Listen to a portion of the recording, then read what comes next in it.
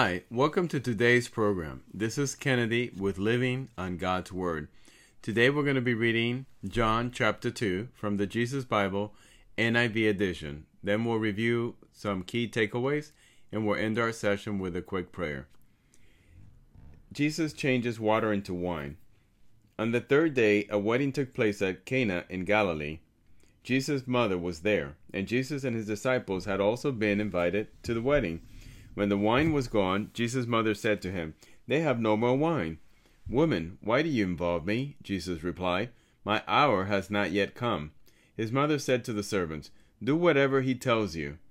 Nearby stood 6 stone water jars, the kind used for the Jews for ceremonial washing, each holding from 20 to 30 gallons. Jesus said to the servants, "Fill the jars with water."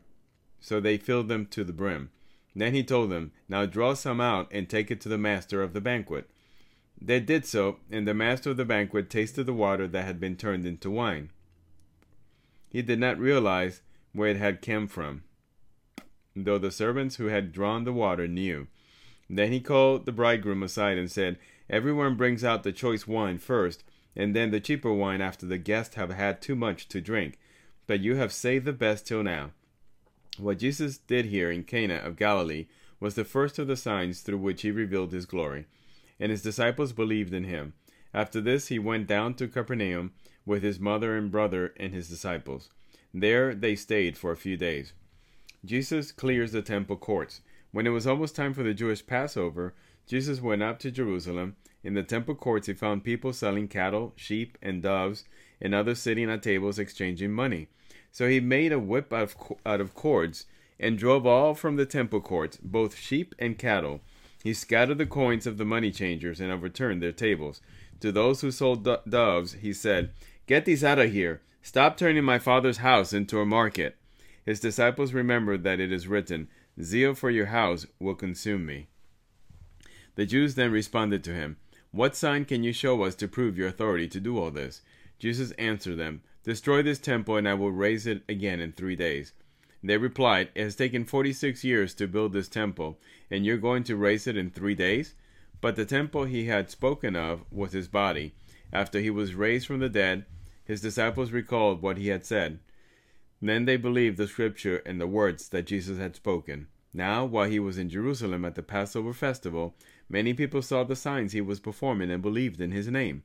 But Jesus would not entrust himself to them, for he knew all people. He did not need any testimony about mankind, for he knew what was in each person. Now let us look at the quick takeaways. First, we see Jesus doing his first miracle by turning water into wine at a wedding in Cana of Galilee. Then Jesus is upset at the money changers in the market, and he's upset as well that they have just turned his Father's house into a house of merchandise. And so he drives everybody out, including the cattle and the sheep. So in summary, Jesus performs the miracle of turning water into wine, and he also cleanses the temple of people using it to sell their merchandise and to take advantage of the common person who's just trying to worship God.